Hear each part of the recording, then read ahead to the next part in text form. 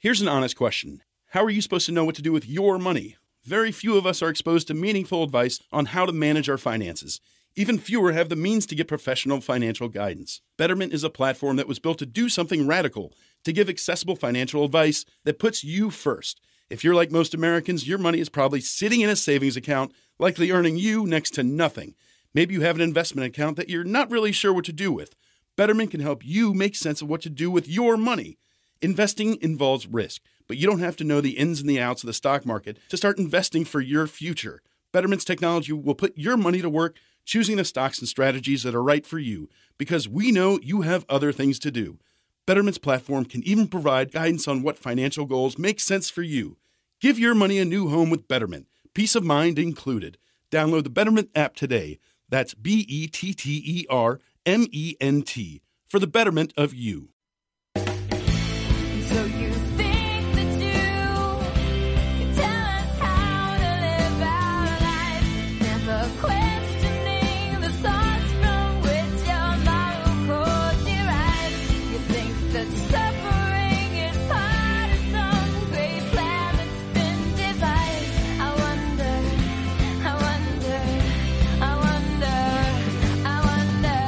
what will it take for you to start opening your eyes? I wonder.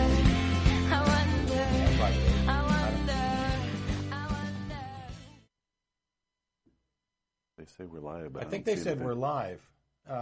So if we're live, hi. Hello. Welcome to the Atheist Experience. I'm Matt Dillahunty, host and occasional fix-it guy. And this is John Iacoletti. So for the guys in the booth, we see nothing on our preview screen. We don't know what the heck's going on. So we're just not getting that video image. Apologize for the delay.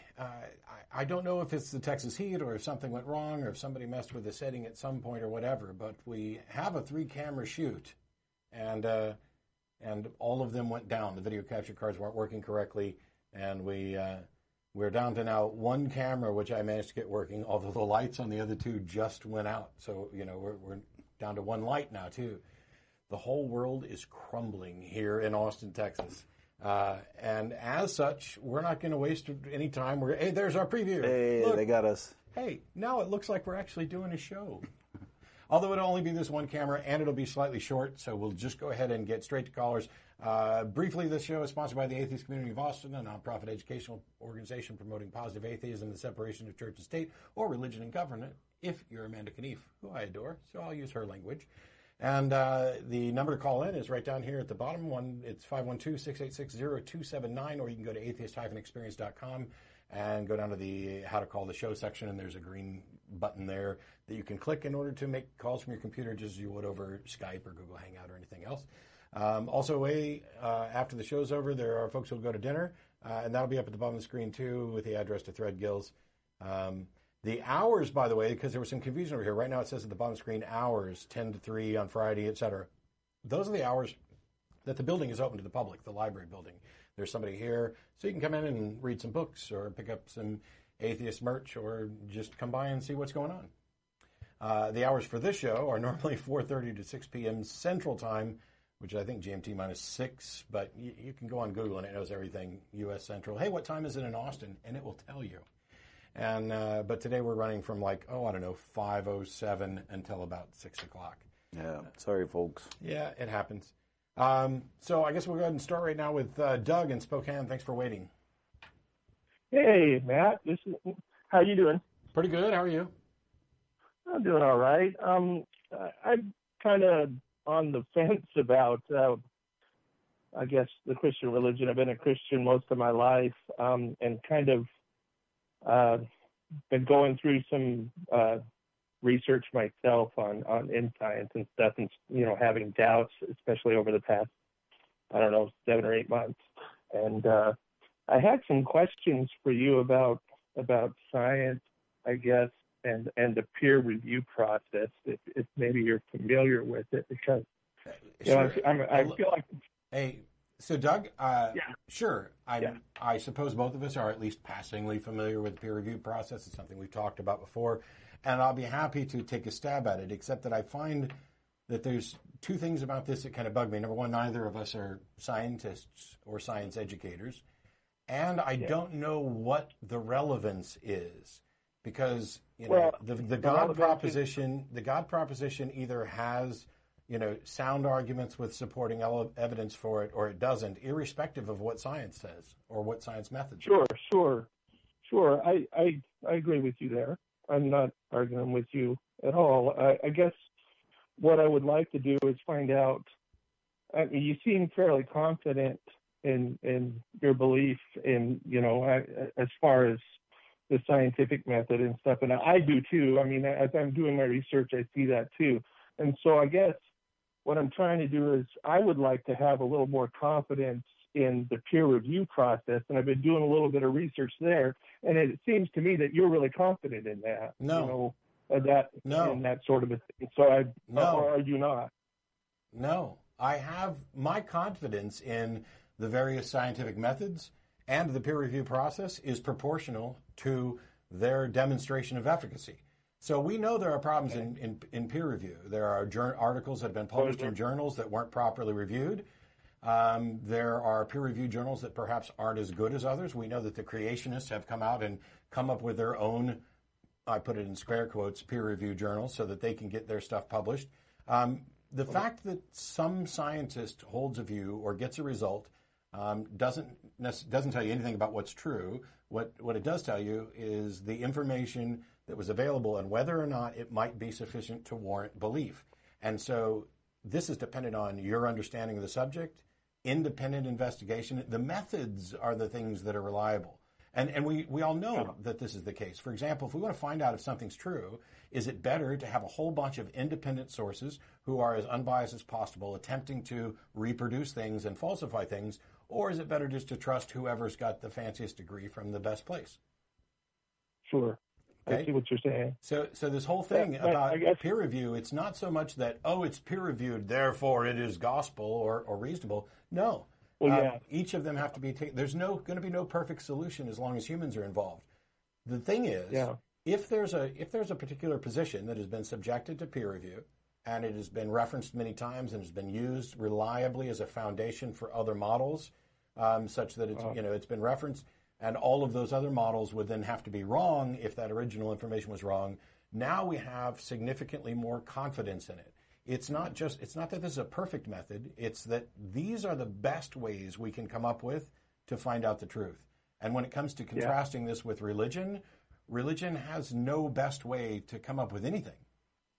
Oh yeah. I agree with you there. There isn't any real evidence. And then as I've read through the Bible, I do see like things that really stand out for me, and I've been doing a lot of research just over the Bible itself and any historical evidence and how it's evolved just over the years, even going back to, history all the way back to like Emperor Constantine all the way to this today, looking at how things have changed just the course of the Christian religion. And now there's just so many branches of it. It's just crazy. And I understand all that. But then I guess I have my fears of letting go of a religious dogma and then grabbing onto a scientific dogma that I don't, and that scares me, I guess, because I'm naturally curious. I would love to know why everything is the way it is, why everything works. I love that about. Yeah, sure. The problem is finding these things out. So, but it's like, can I trust a science editor? So there's the whole journal or not? Doug? And look. Yeah. So first of all, there's the whole trust but verify thing. But at the end of the day, and this is why I raised this at the beginning, let's say that there's no reliability in the scientific processes at all, and you have no good reason to believe anything coming out of science. Does that in any way change whether or not religion's believable? Yeah, no, okay. Not at all. So when you try to set up this scenario where you're reluctant to get rid of religion because you're not convinced that science has the answers, what you're really saying is, hey, there are these big questions that I don't have the answer to, and religion at least offers me something, and science offers me something, and neither one of them will be true, and it is really uncomfortable to not know. Well, tough. Sometimes the right answer is we don't know. Yeah, exactly. That's kind of where I'm at. and because where I live, I have a lot of family, and even my own fiance, she's a Christian, and I've been trying to have get straying away. And my own fiance, I can't even talk to her about how I think about these things and how my thoughts are changing as far as of how I feel about these things. And she's not like she's really religious. We don't go to church or anything. And she was raised in a Christian school. And so now whenever I talk about other atheist opinions and the things that I find that have really enlightened me as far as what I feel is knowledge, I try to show it to her, and she kind of just breaks down and cries, thinking I'm going to go to hell.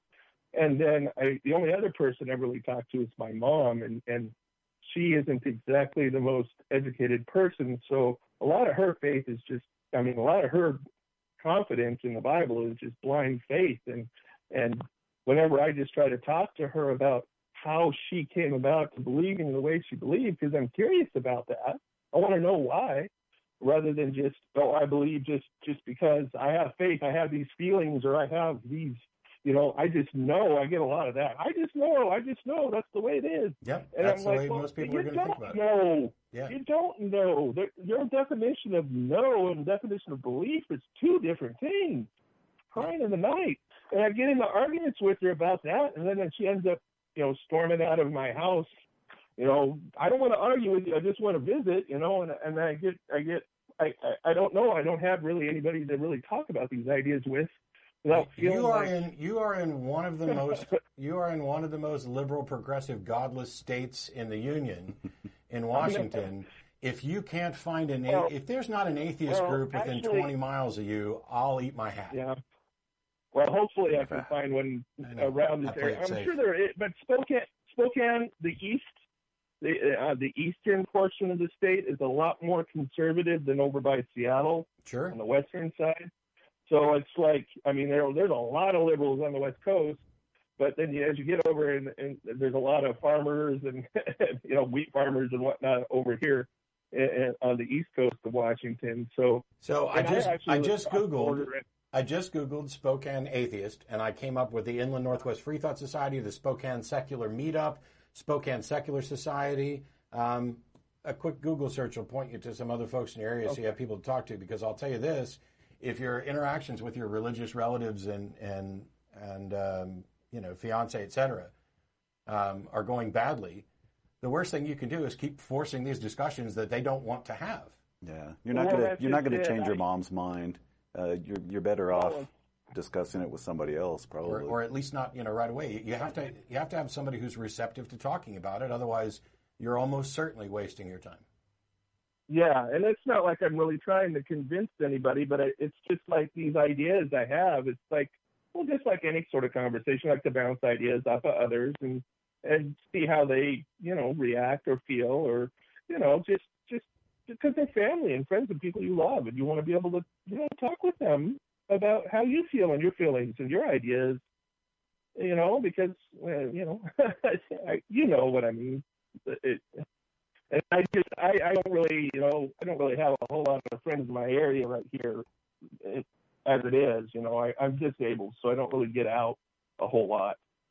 So that's probably a lot of the reasons why I don't have a whole lot of friends, because I don't really get out much. But anyhow, I do a lot of research, do a lot of reading and stuff over the internet, and I've found out all your guys' all the information you guys put out very, very fascinating, interesting, and I really kind of delved into all kinds of stuff. So yeah, I don't know what else to tell you other than that bit of advice, but we'll wish you luck, and okay, you've got to stop thinking in things. You've got to stop thinking in things in terms of which one gives me the answer that I'm most confident in, and consider things instead. Instead, consider things why you have confidence in a particular answer. And I'll finish this thought up offline while we queue up some other callers, because I wanted to talk about this. So thanks, Doug. One of the things that I've noticed, and I'm going to get mildly political for a moment. I'm in no way endorsing a candidate or even a party. I'm talking about an issue. The state of the economy in the United States is something that we can assess by a number of different factors. And it could be considered good, bad, improving, in decline, etc. But when you listen to the pundits and the constituents talk about this, the state of the economy right now in July in 2016, there's a large group of people who are convinced that the economy is in the tank. It's absolutely terrible. They want to blame, either the current do-nothing Congress or the current do-nothing president, however they want to phrase it. This is the state of the economy. It's just terrible, and we have to improve it. And then there's another portion of the population that looks at the economy and says, no, by every measurable macro standard of economics, the economy has improved. We've had, so many quarters of private sector job growth, and unemployment's at 5%. The automobile market has recovered. All these factors. Now, one group is pointing to data and reaching a conclusion, and the other group is pointing to, I think, feelings, the general perception that we all have. Like, I could be doing so much better. Of course, my financial situation could be better. There's very few people who wouldn't say their financial, and even those people who are like the uber 1% are probably sitting around going, I could be better off, and they could be. And it depends what line of work you're in, and a whole bunch of other things too. It's hard to talk about it globally. And when we talk about this, you've also had several years of one group of people basically constantly spewing the message, the economy's a wreck, the economy's a wreck, the economy's a wreck, the economy's a wreck, the economy's a wreck. And people buy into that because there's this bias of their perception of it without the actual data. And this is why when we talk about tell me what you believe and why, the why is the most important part. Because I'm not saying that the economy couldn't improve. Absolutely. And I'm not saying that any individual who feels that the economy is a wreck is necessarily wrong, because the factors that they're using to assess this go to what's their personal experience, what situation are they in, what about the people they know, how many people in their life are unemployed, how many people have been removed from the rolls of the unemployed, how many of them have been told don't trust the data from these sources because they're just trying to lie to you. So they have this package of things. The same thing's true in religion and a whole host of other issues where we have the disagreement. And this is why it's so important to get to the why behind what you believe. And when Doug's talking about this, hey, religion's been giving me this answer for years. I don't have any reason to believe that it's true anymore. But gosh, what other option do I have? Because I hear all these bad things about science. And there are a contingent of people who also just talk shit about science. It's always changing its mind. Science is, your that's uncle. That's a bad thing, yes. Yeah, like science is some uncle that's just pulling stuff out of his butt. Oh, science is just always changing its mind. And, hey, we've had flaws in peer review. Yes, we have. You know what else we have? Better medicine than ever in the history of human beings. The same thing applies to statistics about crime. By all measures, violent crime is down. We hear about it more, and there are certainly more televised incidences of horrific things. But in general, as Steven Pinker wrote in the Better Angels of Our Nature, society's better off than it ever has been. That doesn't mean there's not room for improvement. And what happens is somebody takes room for improvement and, using an exercise of kind of hyperbole, expands it to look how bad it is rather than look how good it is and how much better it can be. And this shifting focus on where you're beginning and what baggage you're bringing into it is important, which is why we ask why people believe. Yeah, and science is subject to spin and bias as well. And the caller asked about peer review, and I think you alluded to this. It just gives you more confidence that bias at least can be eliminated as much as possible, or flaws in methodology. If you have more people looking at it who understand the subject, you eliminate at least as much of those as you can. It's the difference between getting your medical opinion from someone in a lab coat and a whole bunch of people who have spent their lives studying something. Right. This false perception that if it only comes from one source, that doesn't mean it's wrong. But your confidence level in something should be proportional to the evidence for it, the independent evaluation of that evidence, et cetera. But since we got a shorter show, I don't want to preach on about the sciencey stuff forevers. We've got Gerard in Greenwich, Connecticut. Thanks for waiting. Hi, how you guys doing? Hey, good. How are you? I'm good. The past couple days, I've been arguing online about the existence of God. Mm-hmm. God as an uncaused cause. And I want to give my arguments to see how it holds up because I was accused of special pleading, but I don't think it applies. But if I could just describe my experience quickly. I was raised Catholic. Are you describing an argument or an experience? I'm like my experience as atheist and Catholic and where I am now. Okay. It's not that we're on a slightly tighter schedule today, so right, yeah. Kind of keep it summarized so that we can actually get to the argument, because I think you and I would both agree that your experience is completely independent of the merits of the argument. Yeah, that's true. Okay, go for it. I guess I'll just shorten it to, I was an atheist for the past 5 or 6 years, but I just recently transferred to agnostic. I identify as agnostic now. Sure. So, okay.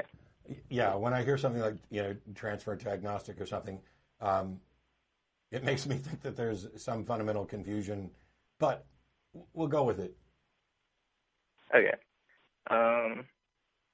So since I've converted from atheist to agnostic, I've tended to actually, in more defending of the idea of a God, mainly a deistic type of God.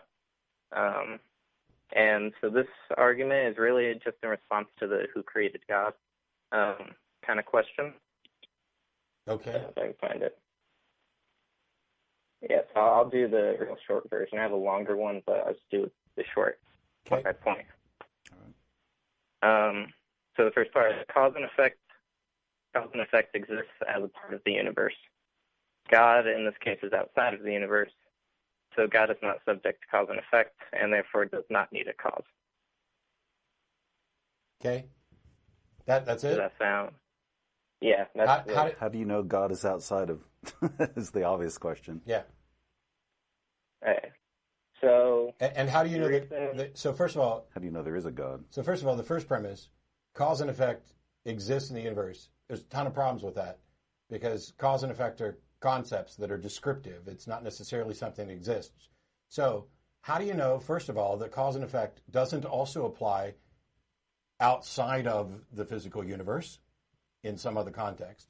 And number two, what justification do you have for saying that God is outside? Because even if you could demonstrate that there was a God who was outside, I don't know how you do that, you still haven't demonstrated that cause and effect is necessarily bound in every context to the universe.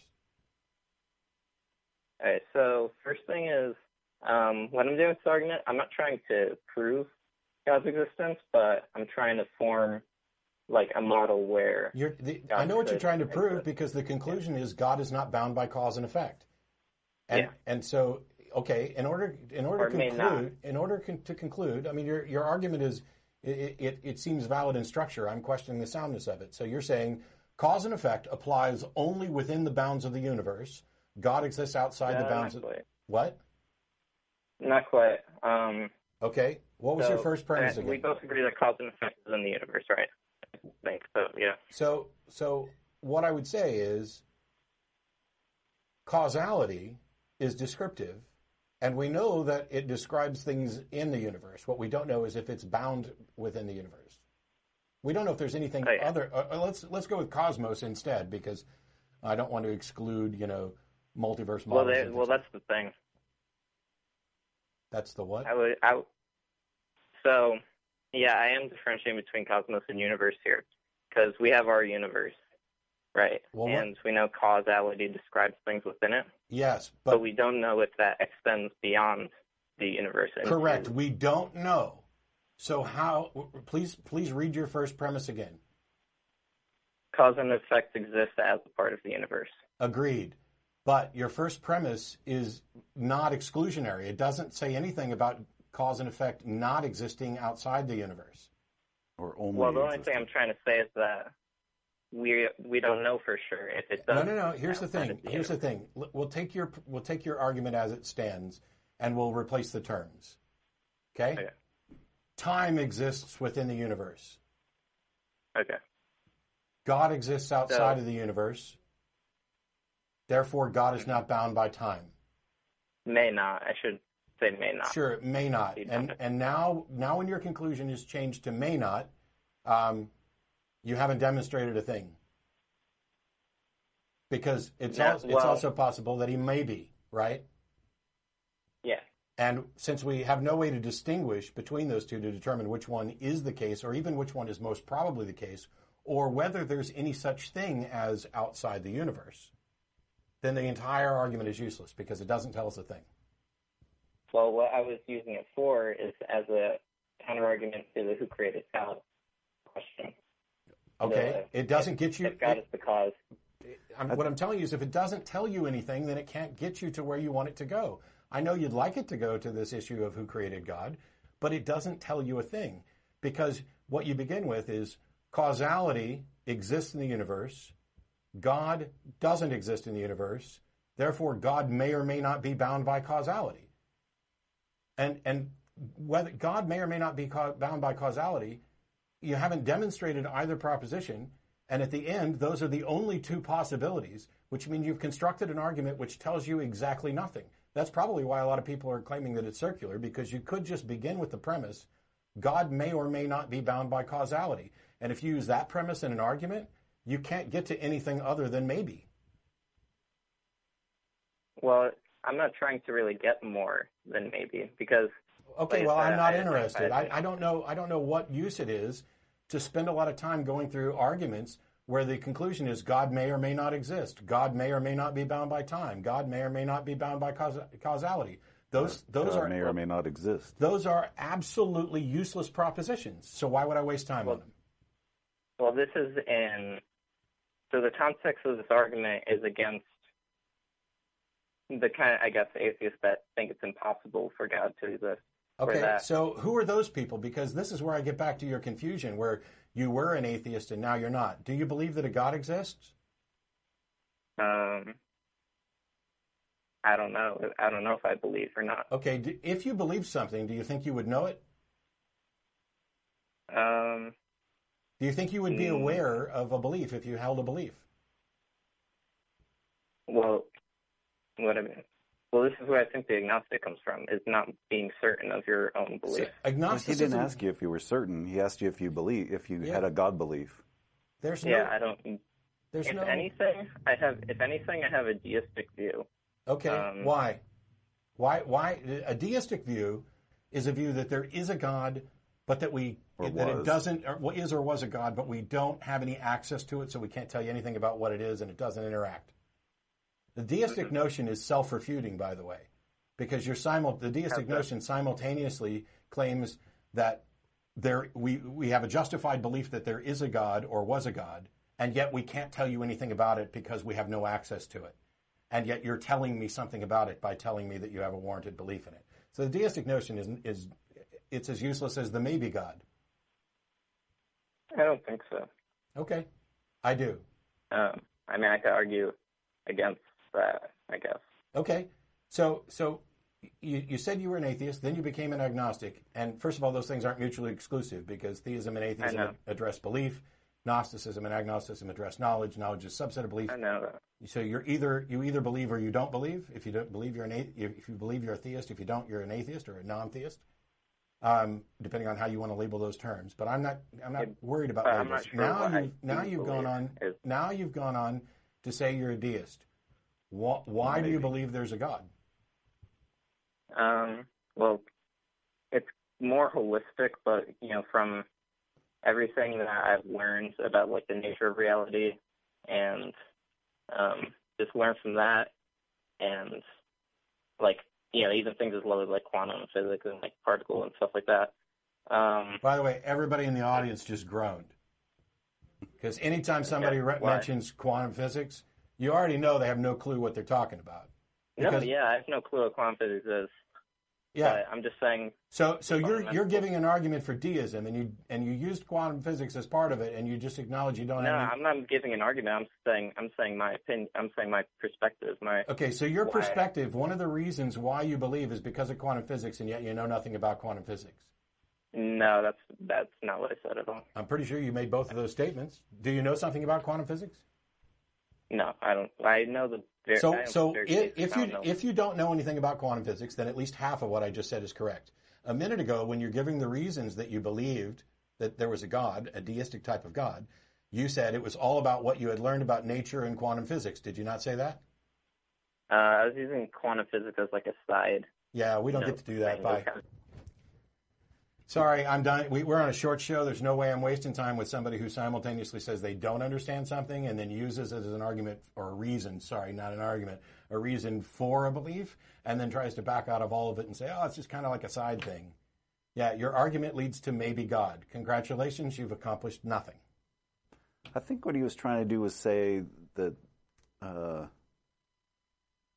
he was trying to invalidate the first cause, the rebuttal to the first cause argument by saying, well, a cause isn't required for a God. Mm-hmm. He's not saying there is a God that was uncaused, but he's trying to make the argument that a cause isn't required. Yeah. But I think that's just a fancy way of doing a special pleading argument again. You Well, could just in say order to get there. God didn't have a cause because he doesn't need one, Right. which is special pleading. And I think he's just kind of making the same argument in a fancier way. Well, I think it's a much less fancy way, because if you were going to try to counter the first cause argument and talk about and give an argument for why God didn't need a cause, the conclusion of that argument needs to be, therefore, God does not require a cause. The conclusion of that argument should not be, God maybe requires a cause and maybe doesn't. I mean, Yeah. yeah, it's awful. Sorry. So we got Mehdi in Morocco. Thanks for waiting. Oh, cool. Hello? Mehdi? Are you there? Testing? All right, we'll put you back on hold just in case you stepped away to, I don't know, use the bathroom or something like that. We've got, is it Georgie in Calgary? Yeah. Hey, thanks for waiting. You got Matt and John. Pleasure talking to you guys, by the way, both Matt and John. Thank you. Thanks. And yeah, I'm actually a big fan of the show, and I became an atheist watching you guys, and also Neil deGrasse Tyson, which I must give him credit.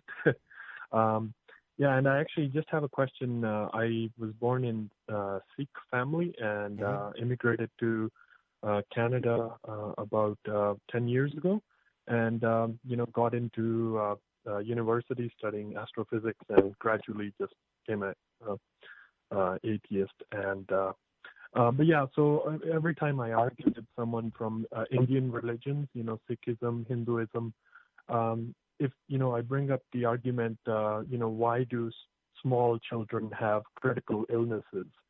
Their reply is really, they use the karma card. It's really easy to just say, oh, they did something bad in their previous life, so that's why they have critical illnesses or something like that. I was just wondering what's the equivalent for Abrahamic religions. So if I asked them that same question, what would their reply be?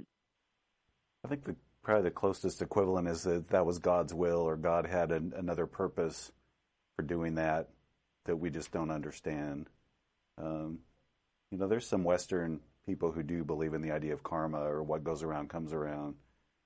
But I think it's a coping mechanism, basically. It's like something bad happened, there must have been a reason for it. Karma's one way to justify that, and I think God's will is another way. It's all trying to deal with the problem of evil, basically. This idea of karma, in a way it's unique, or in a way it doesn't fit in with Christianity, because Christianity's idea of justice is not that there's some kind of cosmic balancing scales or anything else. It's, there's a God who is righteous and is the source of morality, and that's where justice has come from, and there's no other way to get justice.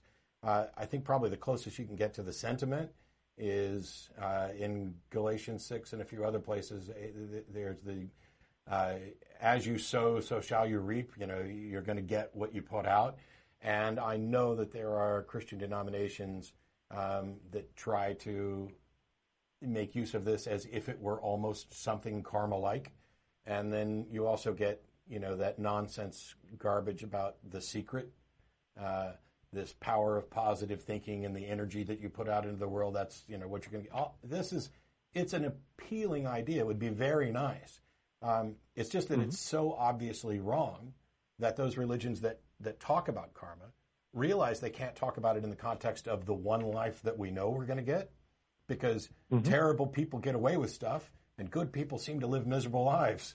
And so if karma is true, then the only way that it can be true is with some mechanism like reincarnation, where all the bad things that are happening to you are because of what you did in past lives, and the good things that are happening to you are because of what you did in past lives, and a little bit perhaps in this life. And what that means is actually horrifying. Because first of all, it's saying you deserve all the crap that happens to you. And not only do you deserve it, you don't deserve it for who you are now, but you deserve it for who you were in some past life that you don't recall and have no say in. And so even if I was reincarnated to the point where I was a different human being with no recollection, maybe I'm the reincarnation of Genghis Khan. And maybe that guy does, a proper application of justice would have been for him to be miserable for, the equivalent of 100 lifetimes. But that's not my problem. If I'm living a life that is good and decent and I'm doing my best, why the hell should I have to pay for what they claim I did in a past life?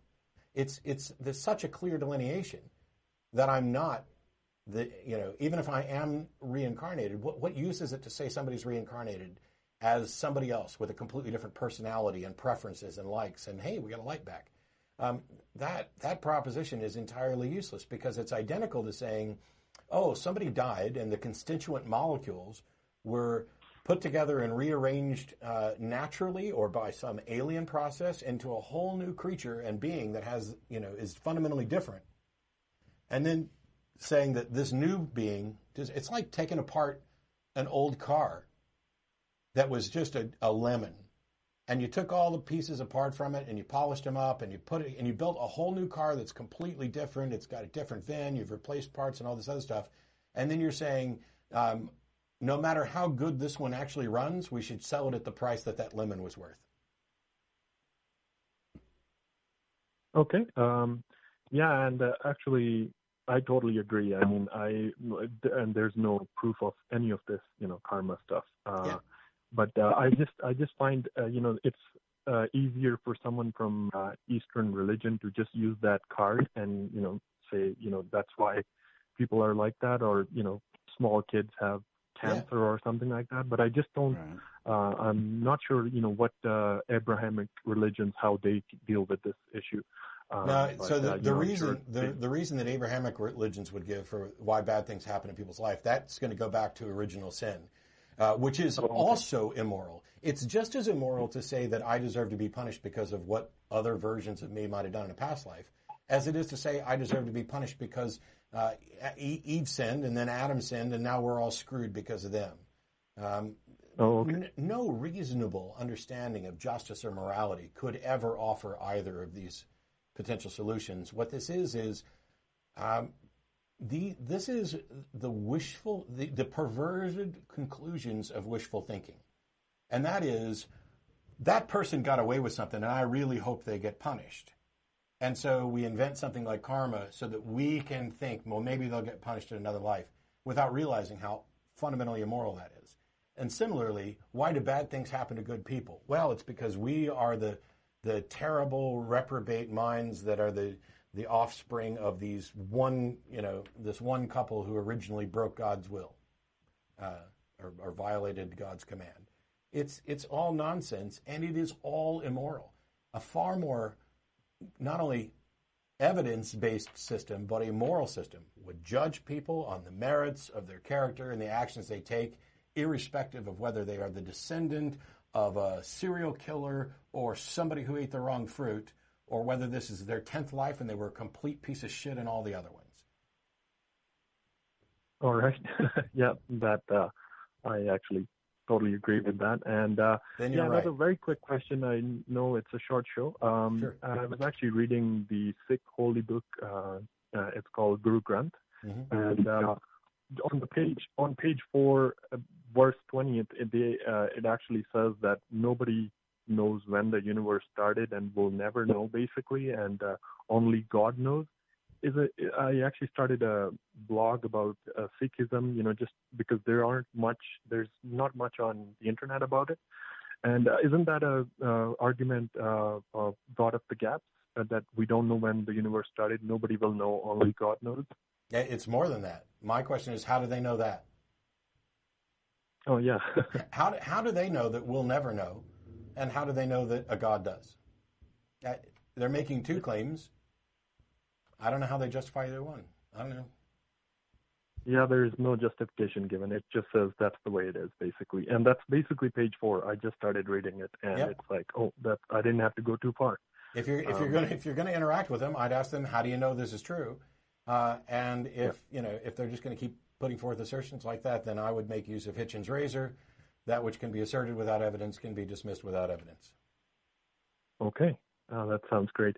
And also, actually, 2 shows ago, someone called in about saying the moon has its own light. I study astrophysics, and my simple question to them would just be that, how do you explain the phases of the moon? Yeah. Its own light. I just wanted to throw that in because it's just, I couldn't believe people believe that nowadays. But thanks a lot for your the time, thing guys. is, there's a flashlight inside the moon, so it only shows out one side, and the moon actually revolves, or the flashlight revolves, maybe. I don't know. And the light apparently has a cooling effect, which no physicist can explain how photons can actually cool something instead of warming them up. Yeah. Warming something We up. got so many emails about that. There were as soon as the probably show more. was over. There were probably more emails about that than almost anything else. I wasn't here, and I hadn't actually seen it. And you know what? I don't have to go back and watch it now because all the emails and comments have pretty much saved me the time that I would waste to listen to that. But I don't think we should be wasting time, but I just couldn't, just sit quietly with it. But thanks a lot again for your time. Sure. And Thanks, I'll George. definitely keep watching you guys. Thank you. Appreciate it. All right, let's try Mehdi again. Are you there? In Morocco. Mehdi in Morocco. It's frustrating because the question listed here has questions about the idea of heaven and hell and is a theist. And so I'd love to actually take that call, but I'm going to disconnect it since we don't seem to have anything. Yeah, should try back if you can get a connection. Yeah, sorry about that. And Peter in Central Virginia has a question. Hey there. I think I was put in as a theist. It was the person I was calling into recommended that I do it. I'm actually more on the end of atheism. I'm also not near any video source because I think there's some kind of delay, and it might be my cell phone. The volume is a little low on my phone, so if I miss a question or something, I do apologize. Sure. Okay. So just go ahead. What question did you have, or what comment, whatever? So the question I have is, and I'm not asking this question with any sort of suggestion that anyone should believe this or not, but I'm just curious to know, is there such a thing as an atheist who, I'm hesitant to use the word afterlife, but believes in some kind of, I guess the best way to put it would be some sort of consciousness that supersedes death? Sure.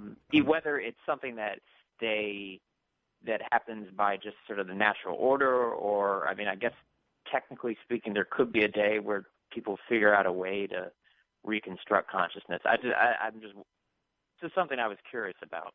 I'm sure there are, because to be an atheist, you just don't have a God belief, so that doesn't tell you anything about what somebody might believe about reincarnation or afterlives or anything else. You might say, if you're a skeptic, you may reject those for the same reason, that there's no good reason to think that there is an afterlife, but I'm sure there are. I don't think either one of us are those kind of atheists. Yeah. So the range of beliefs, you can believe in a God or not believe in a God. You can believe there's an afterlife of form A, B, C, D, or E, and you can also not believe any of those. And so it's entirely possible that there are people who don't believe in a God, who identify as an atheist or non-theist, whatever label they want, but still believe in some form of an afterlife. And as far as I can tell, their belief is just as unjustified as the God belief, at least until they demonstrate, that there's good reason to think it's the case. Okay, yeah, that makes sense. One other thing, this is a little beside the question, but I thought I'd mention this. I would literally classify myself, I guess, as an atheist, but I noticed something in it that was sort of, once again, another sort of gradual process where I think there was a point where I was a full-blown theist, and then I noticed there was, sort of cracks in the order, so to speak, and then eventually it just sort of went to, what was it? deism, and then, agnosticism, and then eventually it's just like, wait a minute, this all just kind of seems silly.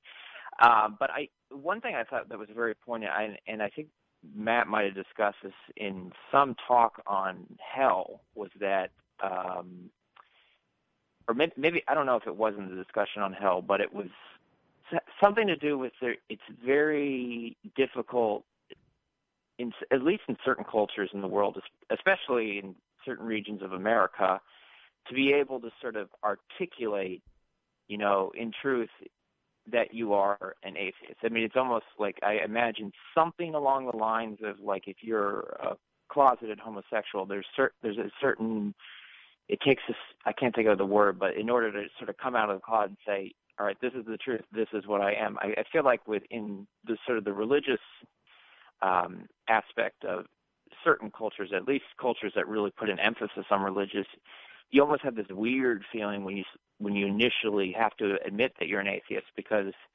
if you grew up in a church, or if you grew up in, a mosque, or, any religion, a lot of times there's this sort of the notion of hell is drilled into you so much, and it's drilled into you not exactly for good reasons. It's drilled into you, saying, like, if you even so much as doubt that, whether or not God exists, or there's an afterlife, or any, ABC, claims in the Bible, you get this weird, fearful feeling, almost as though it's like instinct. Sure. Where does that feeling come from? I think it comes from sort of I don't know if I call it indoctrination, but it comes from whatever the feeling they sort of, they sort of. If you hadn't ever been exposed to this religion, and exposed to the idea that doubting the veracity of this religion is a bad thing, when somebody presented the ideas of the religion to you, you wouldn't experience that sort of, oh my gosh, what if I'm going to hell? That just doesn't exist. You have to be conditioned for this response. It's a protective mechanism of religions. Yeah, that's, and sometimes when I get that feeling, it just makes me feel like certain religions. I don't even know if the people, like, who are sort of, who are sort of promoting that religion I don't even know if they're doing it consciously, but I think sometimes probably not. So this is one of those things where I don't bear any ill will to my parents or the pastors that I had, because they were teaching me what they believed is true, and they're as much a victim of the religious and indoctrination, religious teachings as anybody. It's not, you don't have to go to the extent that people are consciously trying to control you. It's just that these are the ideas, and the way that they have propagated is through control. You don't need some sort of, religion is not just the opiate for the masses, but it's the way that the Illuminati controls the planet. You don't need that. I mean, it's, hey, here's an idea. It doesn't have evidence for it. It's not particularly good, but what it does is it is co-opted to create communities and help impose social order. And if we drill into people the fear of what might happen if it goes away, then they'll keep it. And I'm not saying that was a conscious thought of let's drill this in. It was legitimately a fear of the people. Hey, this is an idea that needs to be protected, or chaos will ensue. And yeah. So yes, and there's a cost to announcing to the world that you don't believe the religion that they do, or any. Yeah, I mean, it was interesting, the thing you mentioned about I don't know if you're saying something about power, but like I was talking with somebody just informally the other week, maybe a week or two ago, and I was asking them, sort of using Socratic method, and they were telling me about God and why they believe it, and I said, well, explain to me, because there seems to be a number of things that don't line up. The sort of notion that God is all loving and all good, and it doesn't. From some of the things that I've noticed from different lectures and stuff in the Bible itself, that there's a lot of contradictions. I mean, you've mentioned it dozens of times. This whole sort of at least the Bible sanctions slavery and stoning a woman if she's not a virgin, and then the whole concept of original sin itself. And then one thing this one person said to me in response, well, one thing was, I said, I think it had something to do with the notion of, would God send you to hell? And she came back with me with with the sort of, I brought you into this world, I can take you, that sort of, he can do with us what he wants. And something that's just so infuriating. It gets so infuriating when people say that. I mean, I didn't respond because I think they had to leave or something. But yeah, I'm glad that they don't actually believe that. They're happy to say it, but they don't recognize the consequences. It's absolutely nothing that Bill Cosby says is funny anymore. But back when Bill Cosby used to be funny, that was one of his lines from the show was, I brought you into this world, I'd take you out, and it gets a good laugh because nobody seriously think that Bill Cosby was actually going to harm his kids. Now, I guess there's probably a bigger question given his immorality in other areas. His mother said that to him, though, was sure, what that sure. was. Yeah. Well, now we know why he's such a terrible human being, because his mother threatened to take him out. But nobody thinks that that's going to be the case. But if you heard somebody seriously say, hey, you are mine. I made you. I can do whatever I want with you. I can torture you. I can beat you. I can lock you in the bed. There is nobody who would accept this from anyone, not a king, not a boss, not a spouse. They would not say that this is a good thing. There are people who will put up with it because they've been indoctrinated or because they're fearful of the consequences. But nobody realistically is going to say this is a good thing, and yet somehow they think it's a good thing for God to say. No, it's this tyrannical notion that we would reject. We do the same thing when it comes to purpose. People are like, oh, well, I just don't know how I'd live if life didn't have any meaning and purpose from God. Really? So you want to let your parents pick your major, let your school pick your major, let them lay out what your life's going to be like, or would you rather be free? Because if anybody tried to do the things that they want God to do and think are good, we would rebel. Which is why, if God's rebel, fuck him, I'm rebelling.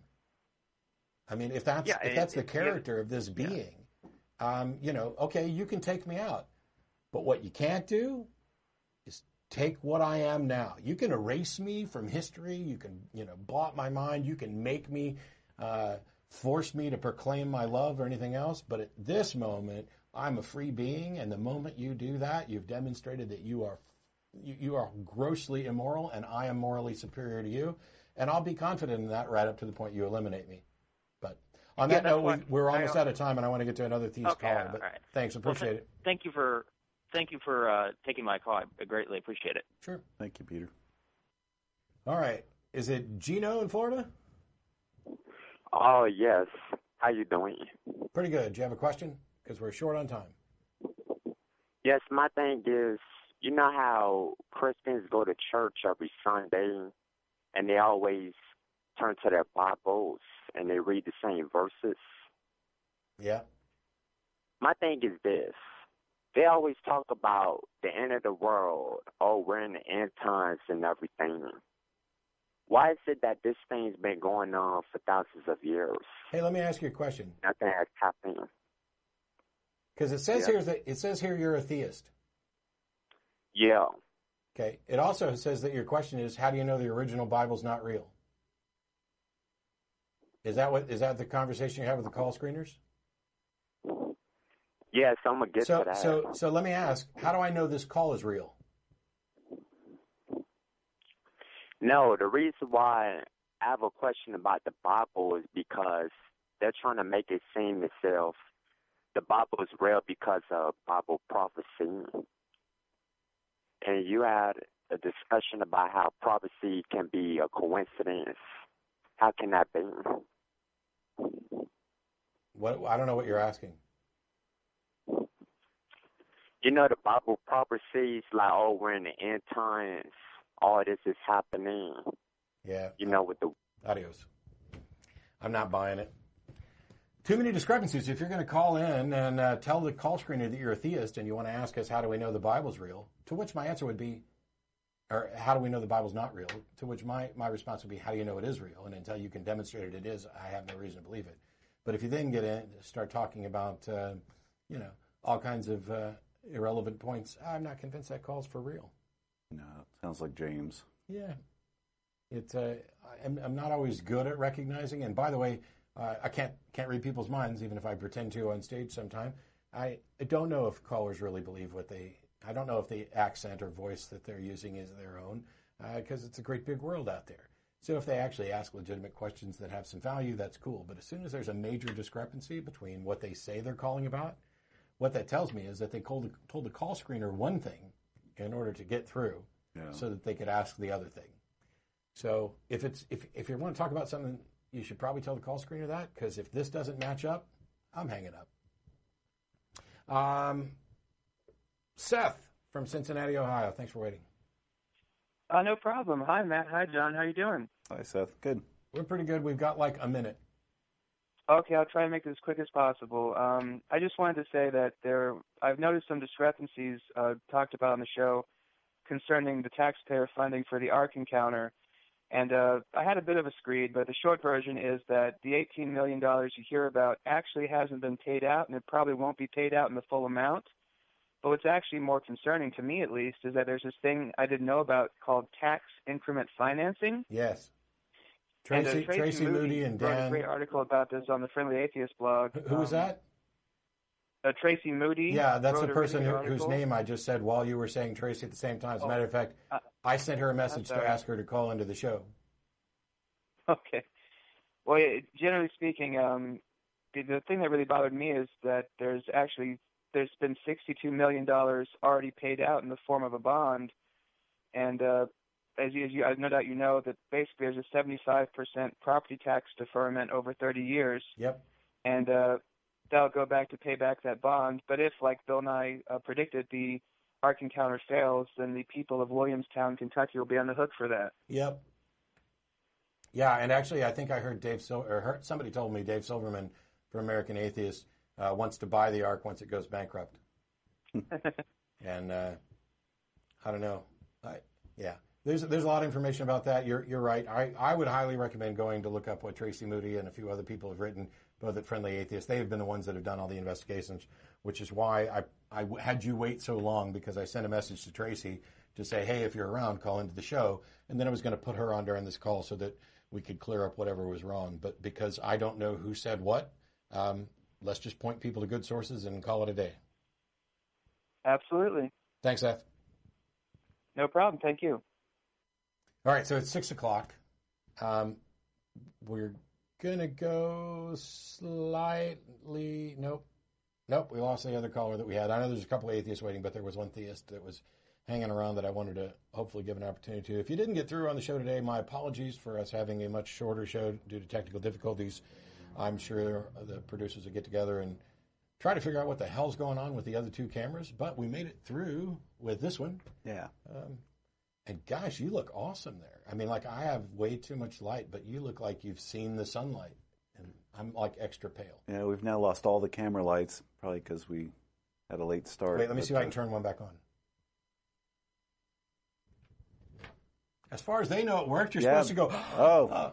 Anyway, thanks everybody for tuning in. Thanks to the people sitting on the other side of the glass who are awesome, who sat patiently in the heat of this building while we tried to get a show together. And some of the folks will be going to Threadgills. Right there's the address. It's 3 blocks up, 2 blocks down. It's on the left. It says Home Style Cooking. You'll find it. Good stuff. Yeah. See you next week.